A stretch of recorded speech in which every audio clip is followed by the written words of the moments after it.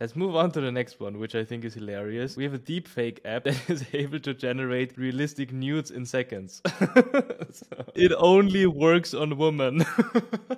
So what you can do is there's an app where you can upload, for example, pictures of celebrities that are wearing clothes, and then the AI is going to give you naked results. Finally, utility of AI. It's so wrong and so inevitable. What's up, guys? So, one thing that happened last week is the Robinhood Twitter account got hacked. And then the hacker announced a new token launch called RBH, and around 25 people bought the coin.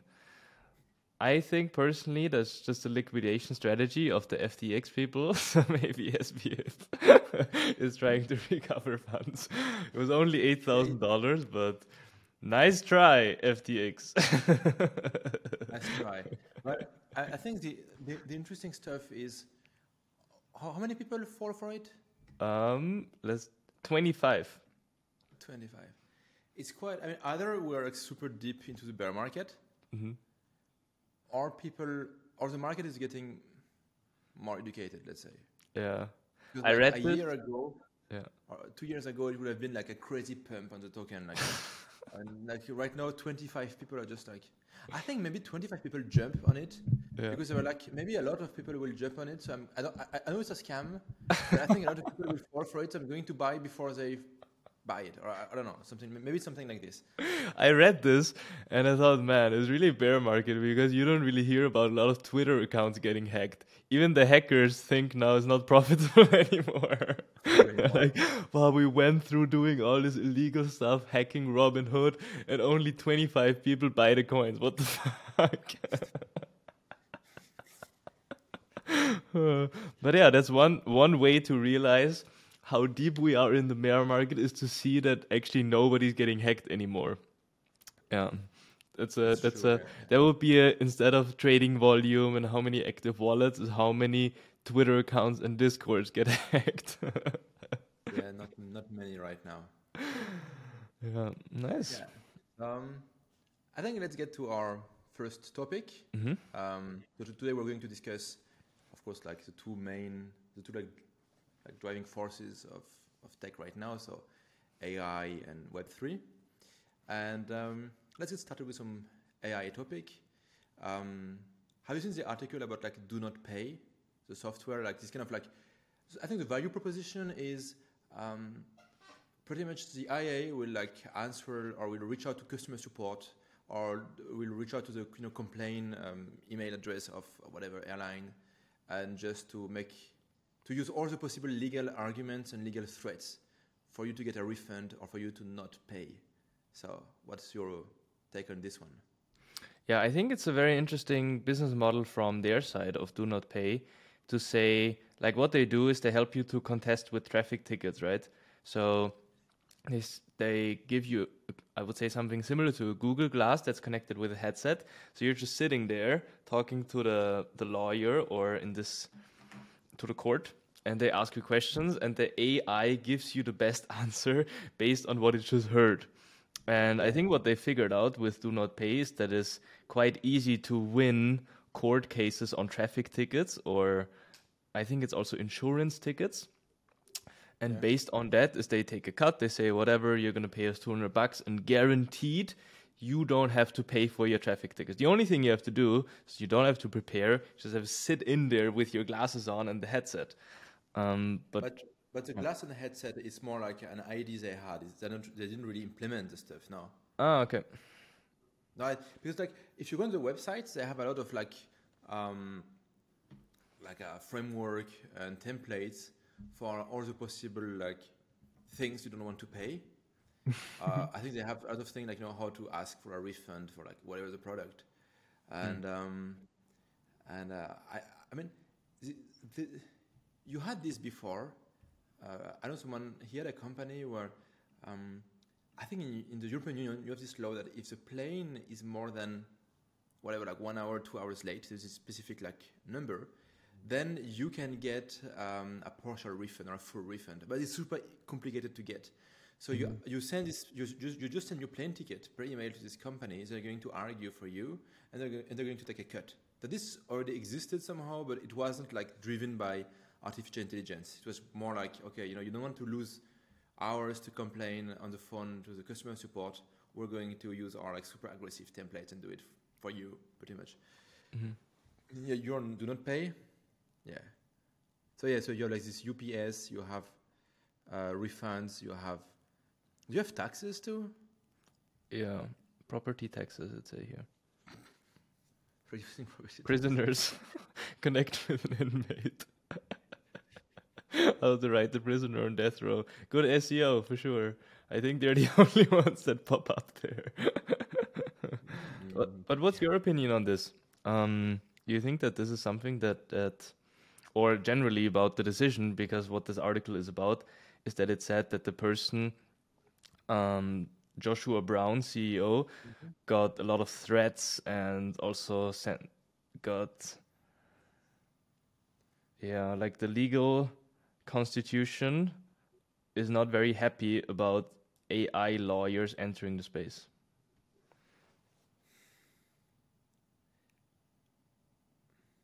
I mean, all the law professions are a corporation.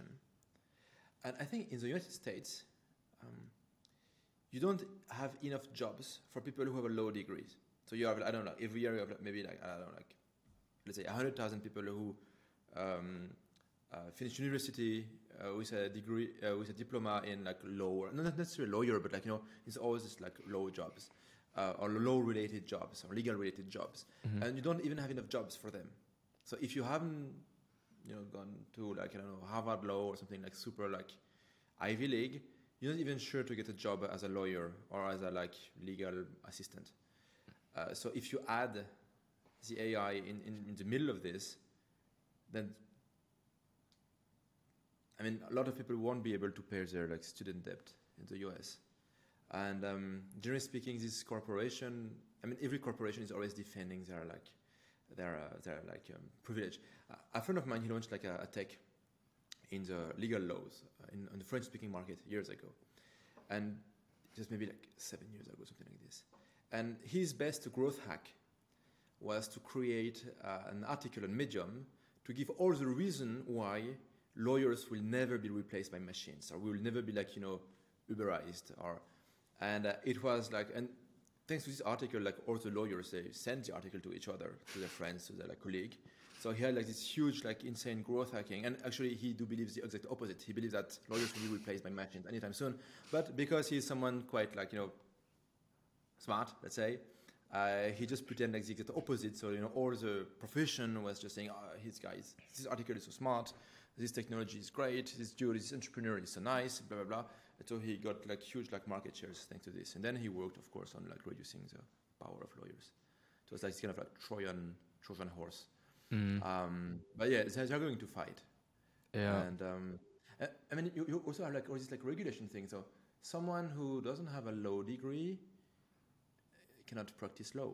That's just the law. So, can the OpenAI or can the do not pay get a law degree? Doesn't make any sense because it's not a human. So no idea. I do remember because my dad is a lawyer, and a lot of time of him being a lawyer was spent on, so I'm Austrian, and if you're a lawyer in Austria, a certain amount of time you need to spend free of charge to defend people that cannot afford a lawyer. So you work with really low importance cases, traffic tickets, whatever, somebody crashed in the car of another person, somebody got drunk and broke the jaw of another person, and you have to be there and waste your valuable time defending knuckleheads over stupid stuff. So I think it would be, I'm sure what we've said so far, that governments in combination with the legal institutions is something that you really don't want to get into, especially with tech. It's highly protected, highly annoying. But there's also a lot of lawyers out there wasting a lot of time, which can be, I think, complemented in a really interesting way together with AI. Because at the end of the day, what does a solicitor do? Is he just checks, okay, this is the law, and then he puts it in a document. I don't think it's if we go back to the discussion of who is going to be replaced by AI, and that's mostly jobs that are highly creative, then solicitors and lawyers are not crazy creative jobs. If you're Yeah, not I don't know. the I mean, defendant I don't know if of it's going to SBF replace or OJ creative. Simpson. Yeah. I mean, I don't know if it's going to replace like highly creative jobs. I mean, a lot of these jobs are like repetitive, like lawyers. I mean, 80% of the time they just copy and paste templates. That's it. I mean, so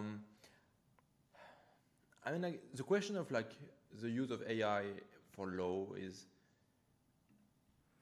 I mean, you have like the dynamic of tech and of the internet, and then you have the dynamic of regulations. So why don't we have like self-driving cars everywhere? Yeah, mostly because of regulations and insurance and all these quite important topics. Why don't we have like this AI for like medicine, or this like robot for doctors, or like this like automatic surgeons? And like, because surgeons are super expensive and they spend like a third of the day they're like sleeping, and the third they're playing golf, and the last third they're practicing surgery, and they're super expensive to train, and a lot of surgery can be done by robots right now. But they ask a surgeon to pilot the robot. They don't let the robot do it itself because of regulations. I mean, I don't say regulation is necessarily bad. Don't get me wrong, but it's always this like internet could evolve super fast at the beginning because there was no regulation. There's no regulation about like writing a blog post or creating like I don't know, social media or whatever. And now like the tech is going to these heavily regulated like areas, and progress will be slow. And I think like blockchain was somehow like in this gray zone. At the beginning, it was like no one cares. Then it was like people start to care, but it's super complicated to define. What is a token, what is security, blah blah blah. And so regulation and I mean regulation and tech are like these two like colliding forces, let's say. Yeah. Let's see where it ends up. Talking about expensive education, next news article we found is that ChatGPT tried to take a test in the Master of Business Administration of Wharton Business School. For everybody who doesn't know what Wharton Business School is an Ivy League education in the US, one of the most prestigious and hard to get into MBAs, and I'm also going to mention it's very, very expensive. So ChatGPT performed a final exam in the Wharton MBA to see how well it's going to be performed. The test was about basic operations management and process analysis questions. So it struggled with more advanced process analysis and relatively simple calculations. However, since it's deep learning, it got better over time and was able to really crush it together with human hints. So we talked about education and AI and how it's going to impact also larger, more overpriced, I'm just going to say overpriced education, for example, like an MBA at Wharton Business School. How do we feel about this, Tugan? I mean, MBA is not about education, it's about network and credentials. So I have the feeling that it's kind of some clickbait stuff. MBAs? For me, no, the whole article is like clickbait. Like, okay, so, I mean, MBAs are not about like learning like management. I mean, you learn management by managing people. You don't learn management in theory. I mean, I've been to business school. I stayed 3 months. It was so absurd that I left. But I mean, MBA is about like building a network, getting some credentials, and going back to your bank or your like big company and earning more. Yeah. So nice attempt from whoever did this article, but it was actually done by Wharton. So Wharton itself tested its test. Maybe Yeah, it's maybe war. that was the marketing strategy to say like, yeah, ChatGPT didn't so well, but actually like an MBA is about the network you get. I mean, it's like bad press is good press. So at least everyone is talking about Wharton. Yeah. So guys, ChatGPT managed the test, but it didn't experience all the other aspects of doing an MBA, like meeting interesting people from all over the world, connecting to the top 500 companies. So yeah, Yeah. um, Yeah. So it's interesting. ChatGPT is catching up. Cool. Anything to else? Anything else to add from your side, Tugan, on this?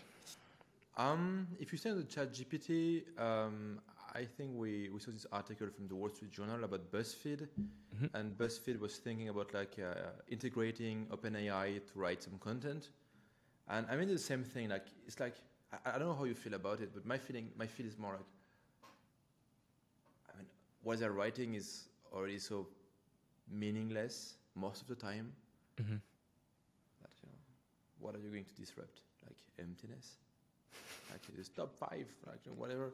So how do you feel about it? Like journalism getting replaced, journalism like the truth, without them, what would we? How like how would be the world? Without BuzzFeed's journalism, I don't really think that the world would realize that anything is missing. I do Yeah, think it's interesting to say, okay, you're the owner of a public company, which is BuzzFeed, and say, okay, what are we guys actually doing? Okay, we're just pushing out a lot of clickbait news, and then eventually, I don't know what the business model really is, but I guess there's some connection to ads and affiliate marketing. I guess so. And of course, if you look at, I read in the article that last year they did a bit of restructuring and they fired a lot of content people because that's the highest cost in the company right now. And if you can replace 90% of your content writers and copywriters of people that say, hey, these are 5 things that Paris Hilton doesn't like, or 10 reasons why Elon Musk is not a good CEO of Twitter, that's not too bad. And if you then have 10% of these people that are really good at prompts, right? What we said is that the future of high paying jobs is not people that are good content writers, but people that are good prompt writers. So I think it's an interesting development. What I read in this article that I didn't know about is that BuzzFeed has $1 million collaboration with Meta and Facebook. So Meta pays BuzzFeed $10 million or even more per year to Yeah. educate their content creators how to make better content. And eventually what Meta just wants is people staying on their platform, consuming more reels and more Facebook posts and more bikini girls on So Instagram. so like a big powerful corporation giving money to journalism to spread like what free speech. You think? um, I mean, interestingly enough, like one of the biggest supporter of free journalism around the world is the Bill and Melinda Gates Foundation, Mm. who is one of the biggest shareholder in Microsoft, Bill Gates, who is one of the biggest shareholder in OpenAI, Bill Gates. Do we want to start a conspiracy theory here? What do you think? I'm ready. But yeah, I mean journalism. I think good journalism is definitely not threatened by ChatGPT Mm-hmm. because when it comes to fact, ChatGPT is garbage. Um, like we tried to train like ChatGPT to do some copywriting in my company, like just to write sales message and stuff, and the software was just inventing facts, inventing dates, inventing like celebrities doing stuff that they never did. It was like just pure bullshit. So when it comes to fact, ChatGPT is like bad, super bad. And also ChatGPT, let's say, has been, I don't know, but I think it has been trained to whenever it's like some sensitive topic, to just go with the narrative. I think it was last time or like in one of our episodes that I discussed that I tried to ask ChatGPT stuff about give me conspiracy theories about like global warming, for instance. And it said like, no, I don't want to go there. There is no conspiracy theory. It's bad, here is the science. No one can question the science. So I think they played super safe. So I think people with interesting ideas, alternative ideas, radical ideas, not necessarily dangerous ideas, but like radical ideas, strong ideas, who wants to like research the topic and to build like, let's say, a story around it. I think they will have no real competition anytime soon from like OpenAI, I guess. I believe so too. Yeah. Like if you want to write an in-depth article about all the wrongdoings of like Microsoft or even about OpenAI, I'm not sure ChatGPT will help you in this. We can check. Definitely. Yeah. I think it's an interesting bridge to go from here to Aletha AI. They launched an application using Polygon, allows you of the creation of your AI-powered NFTs. So you can create either your own NFT or any avatar from text prompts. So it's a bit of a mixture of ChatGPT and Midjourney or DALL-E. And then you can mint those NFTs on the Polygon network.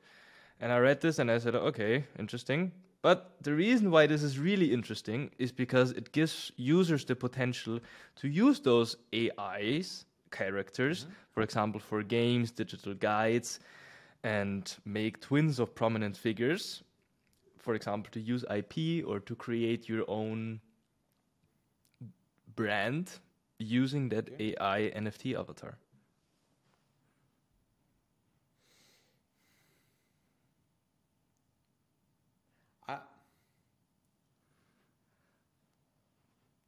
I don't know what to think about it.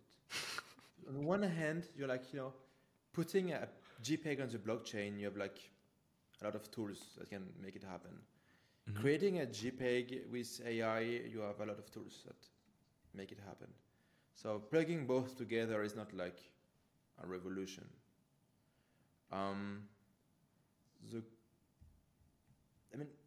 Maybe do you think we will see like some like trend in DeFi or Web3 around AI? What's your takes on it? Yeah, so I'm just pulling up the website here, and here you have the Polygon CEO and founder, Sandeep, and some other community AIs. My character. I think what this company solves quite intelligently is it sells you on the vision that you could use that NFT in your own computer game or in your own YouTube video. But eventually that's what most NFT projects that have now a quite embarrassing floor price also tell you, like, hey guys, like we're gonna push this IP and this brand, and by you owning our monkey, you own part of it, and you can make your own merch or your own NFTs. But with this, it's basically the same thing of what you do with growing a YouTube channel. Is you're building your own feature. The only interesting thing for this is that you could integrate it, for example, in a game, and you can earn some stuff there, or you could use basic characters that is going to help you with game development, for example. But yeah, I could be wrong, but I don't see this really disrupting how we all see our personal brand. It's nice. The website is well done. The UI UX is good. It's let's say it's well done. It's easy to market. It's easy to promote. It's easy to make people talk about it. I really have no idea if AI can really bring something to Web3 in the short term. We also tried ChatGPT to write smart contracts in another company where I'm an advisor, and it helps for coding, but for smart contracts it was still bad.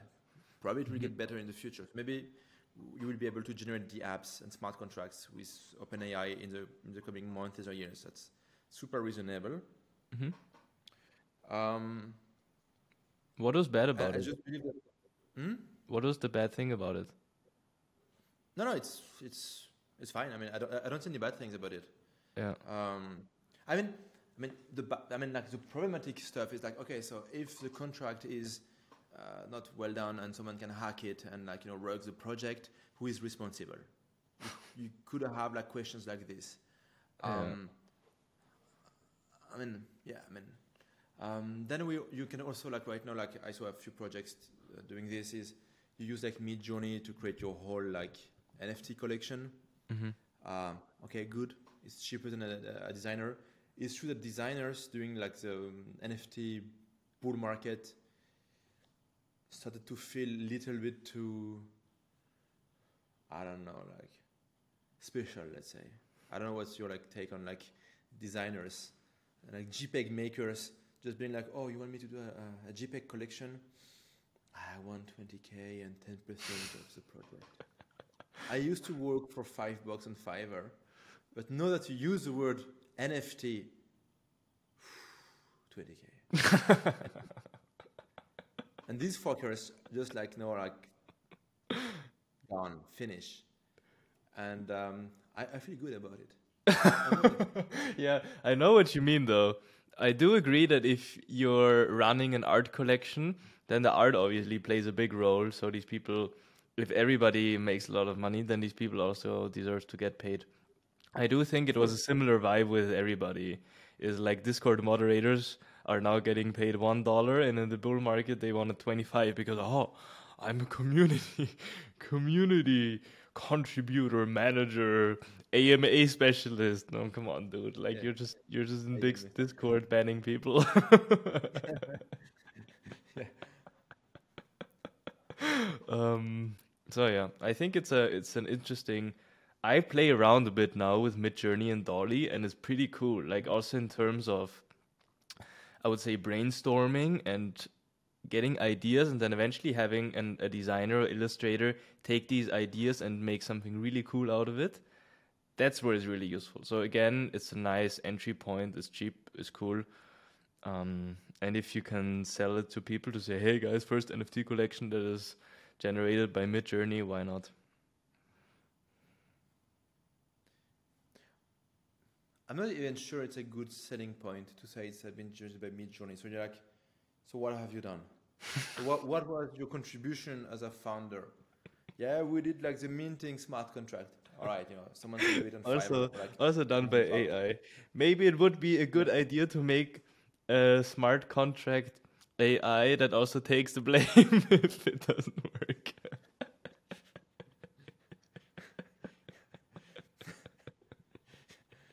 Yeah, I mean like, or I mean like, I would say like no, one like array, it could be super good. Whenever the project fail or crash, everyone starts to FUD, and in most cases, the mod they just join force with the haters against you. Quite often, not always, but quite often. So then you as a founder, you don't have your mods to manage the Discord and the FUD. Everyone is yelling at you. Everyone is threatening you. Everyone is just like insulting your family or whatever, sending you like pictures of knives. Happens to me once. I mean, not just once, but like on one project. And so like you could use ChatGPT to just like manage the crowd. So like everyone who is hating, you're like, hey, Jesus loves you. You should be happy. You're healthy.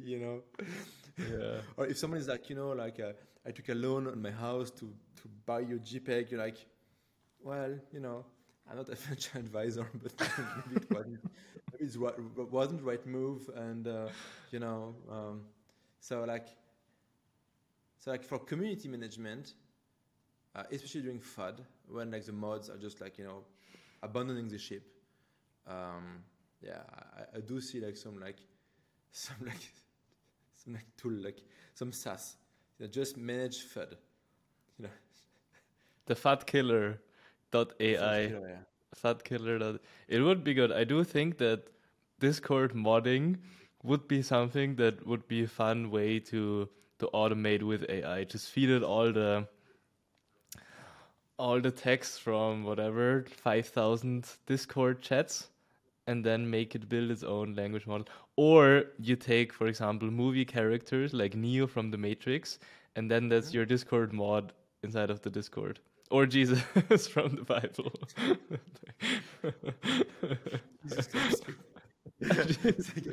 Why is the floor dropping? You assholes! Jesus loves you. I don't care about Jesus. Where are the devs? Do something. Where the founders? Do something. Price is dropping. No, I mean it's not funny because But talking about FUD and NFT project, let's move to the next topic, which is Doodles. So Doodles releases details of Doodles 2.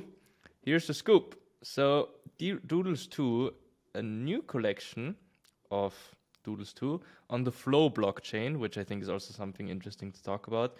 Doodles got a lot of FUD earlier this year because they didn't post anything on Twitter for I think 3 months. And then the whole community was like, guys, do something. We're the founders, we're the founders. Then they did a mini golf event. By the way, guys, as a disclaimer, I have a doodle.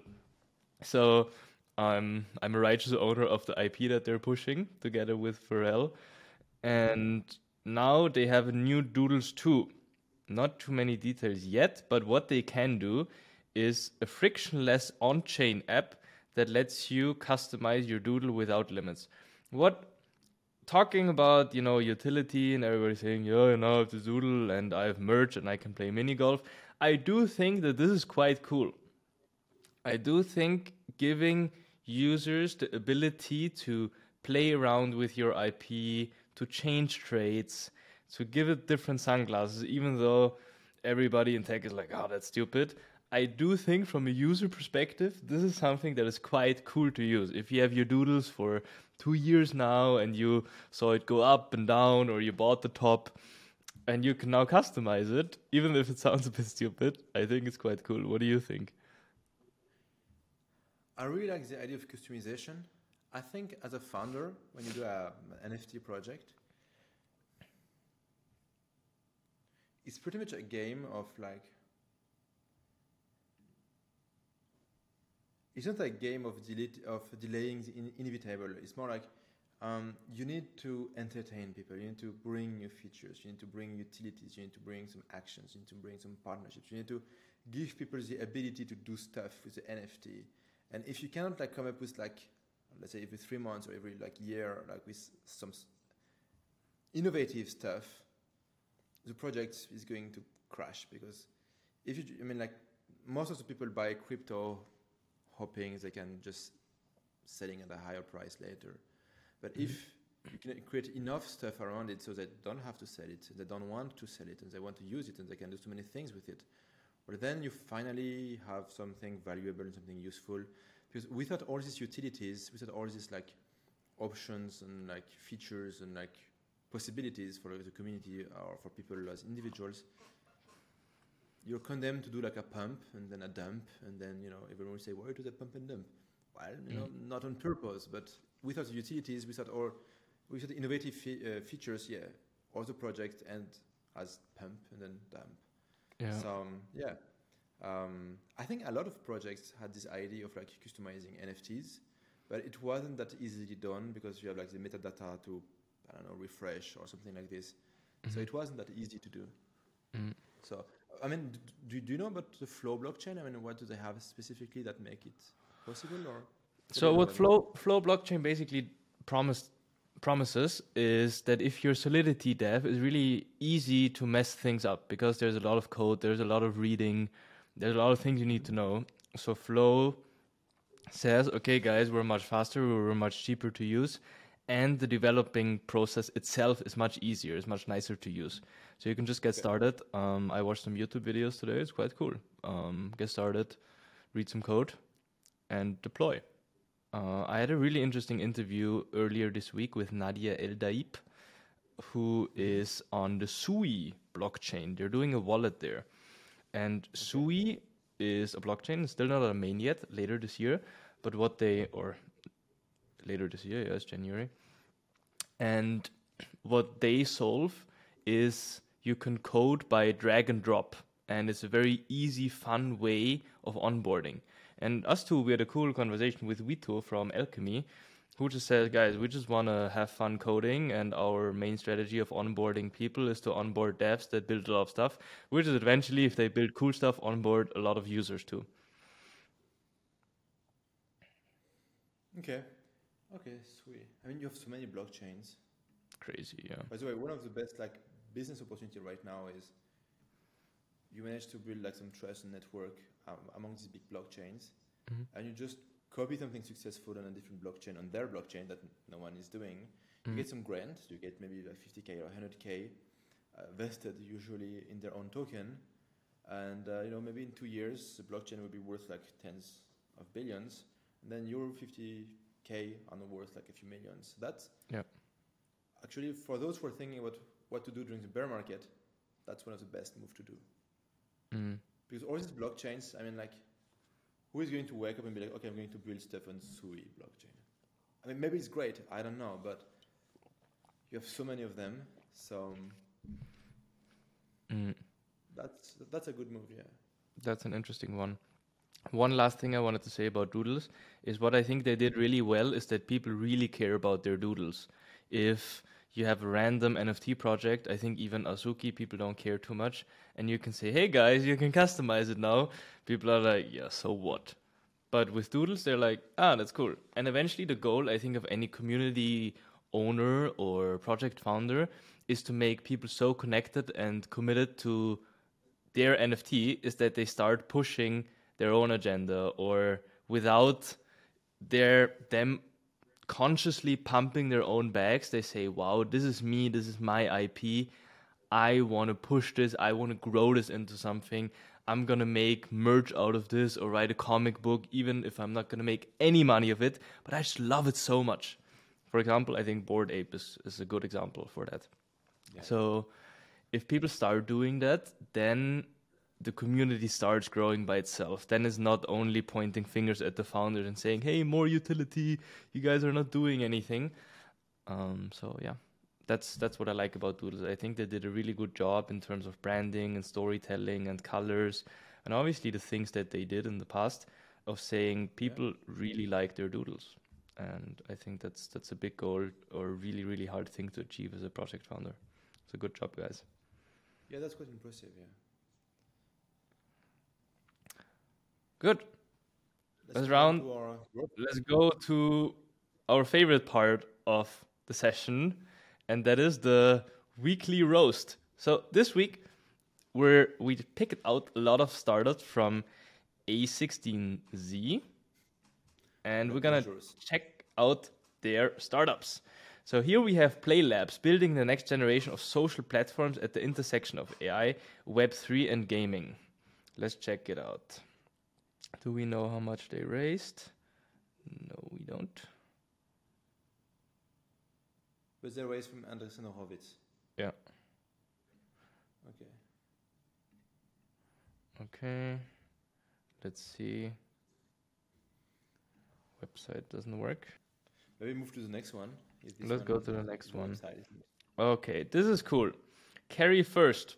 Carry First is also Andreessen Horowitz. I think they raised 27 million. And what they're doing is they're carrying the digital revolution for mobile users and games in Africa.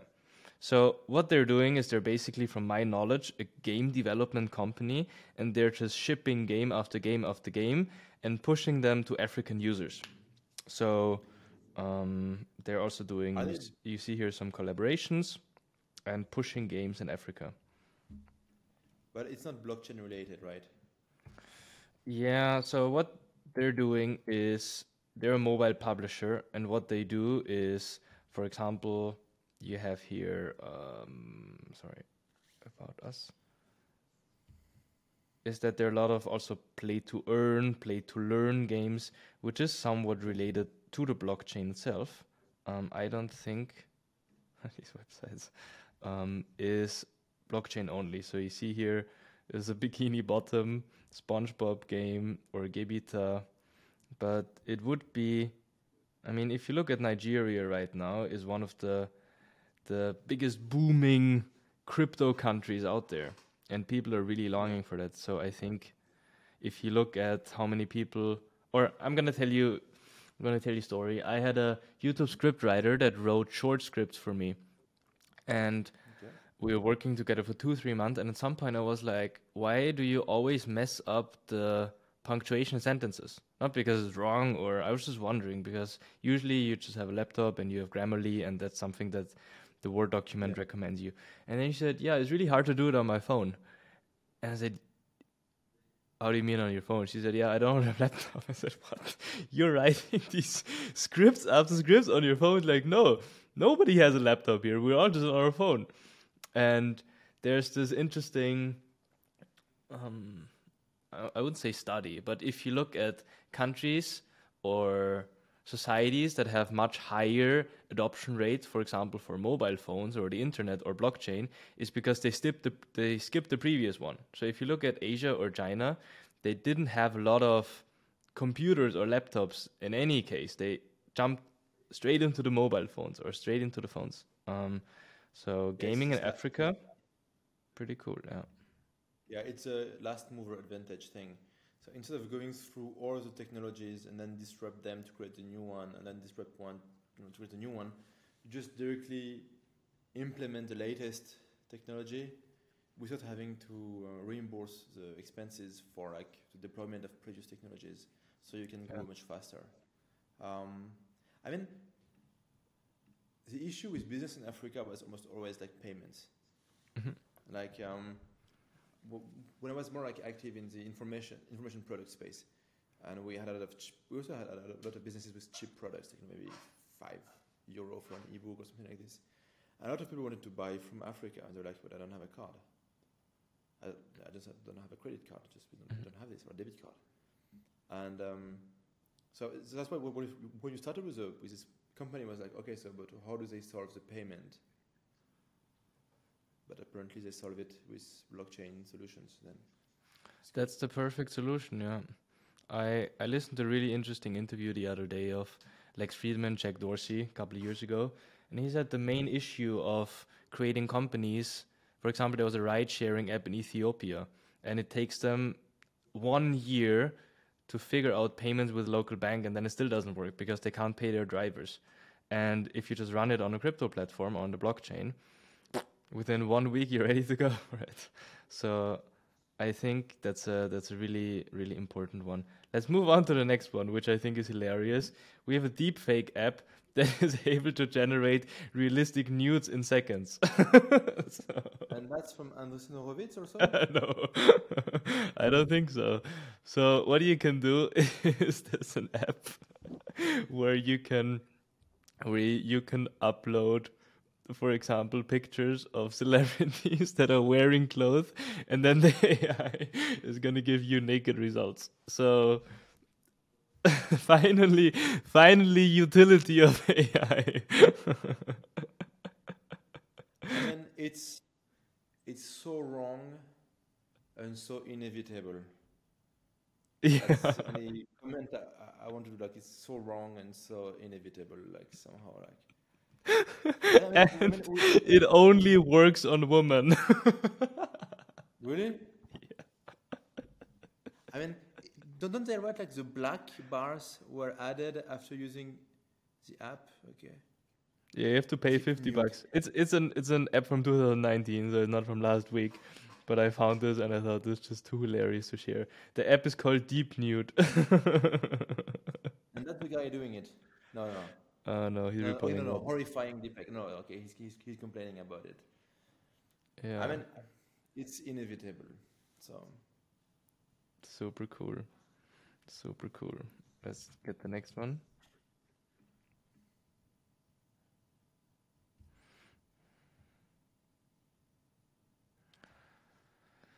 Okay, so the next one is less of a startup, but more technology that I think is very interesting to compare with ChatGPT, and that's Google Talk to Books.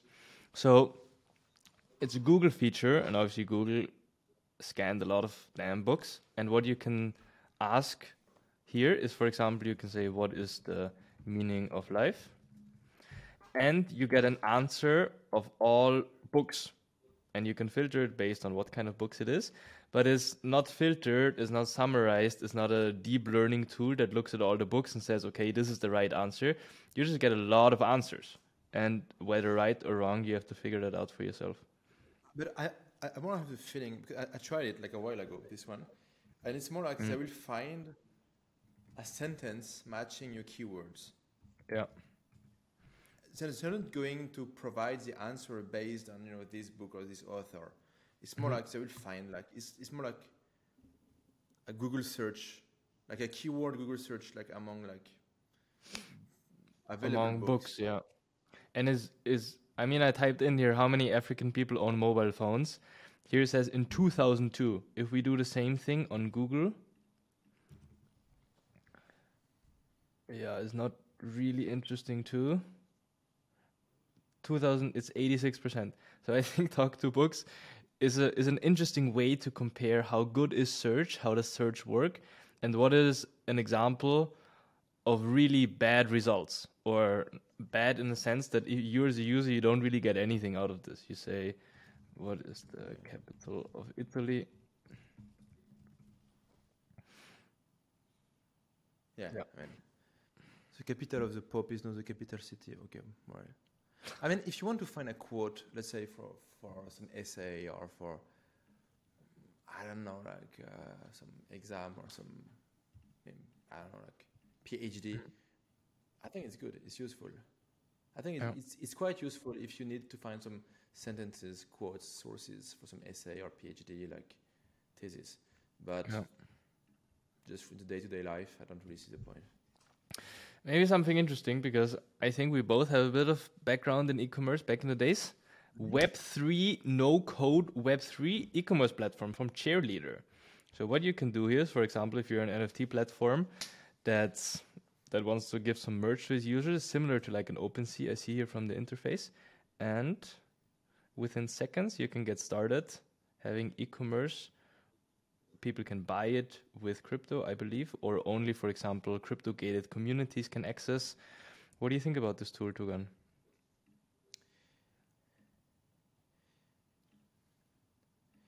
I think I saw it like a while ago on smoothie.so, that one. Yep. I like it. It's on Solana, so good luck with the development. And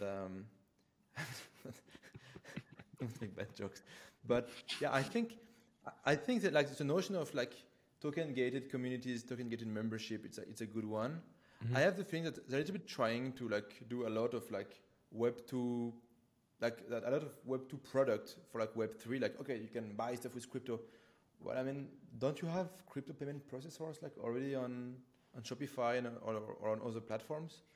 So this stuff I don't really see it, but like the token gated part, I really like it. I think like token gated like pages, membership spaces, shops, stores is going to be super interesting in the future, because it's giving utility to token. And I think like one of the biggest things to develop during this bear market is like just to create tools that gives utilities to tokens and NFTs.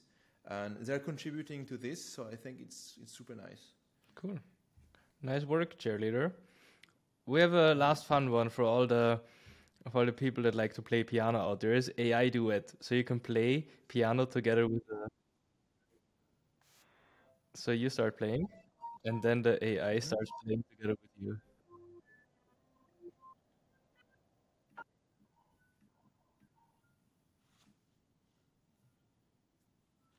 So someone was bored at Google, so they just created this stuff, right? Yeah. Talking about Google, the last one we're going to talk about today is killed by Google.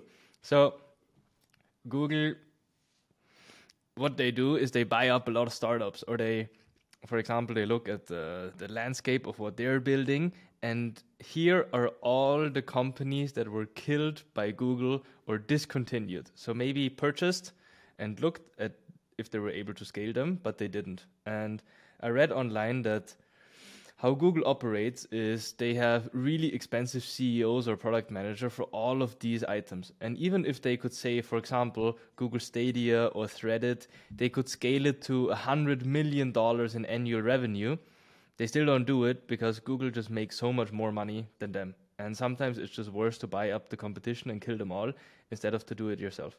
Hey, they killed Google Surveys. I didn't do that.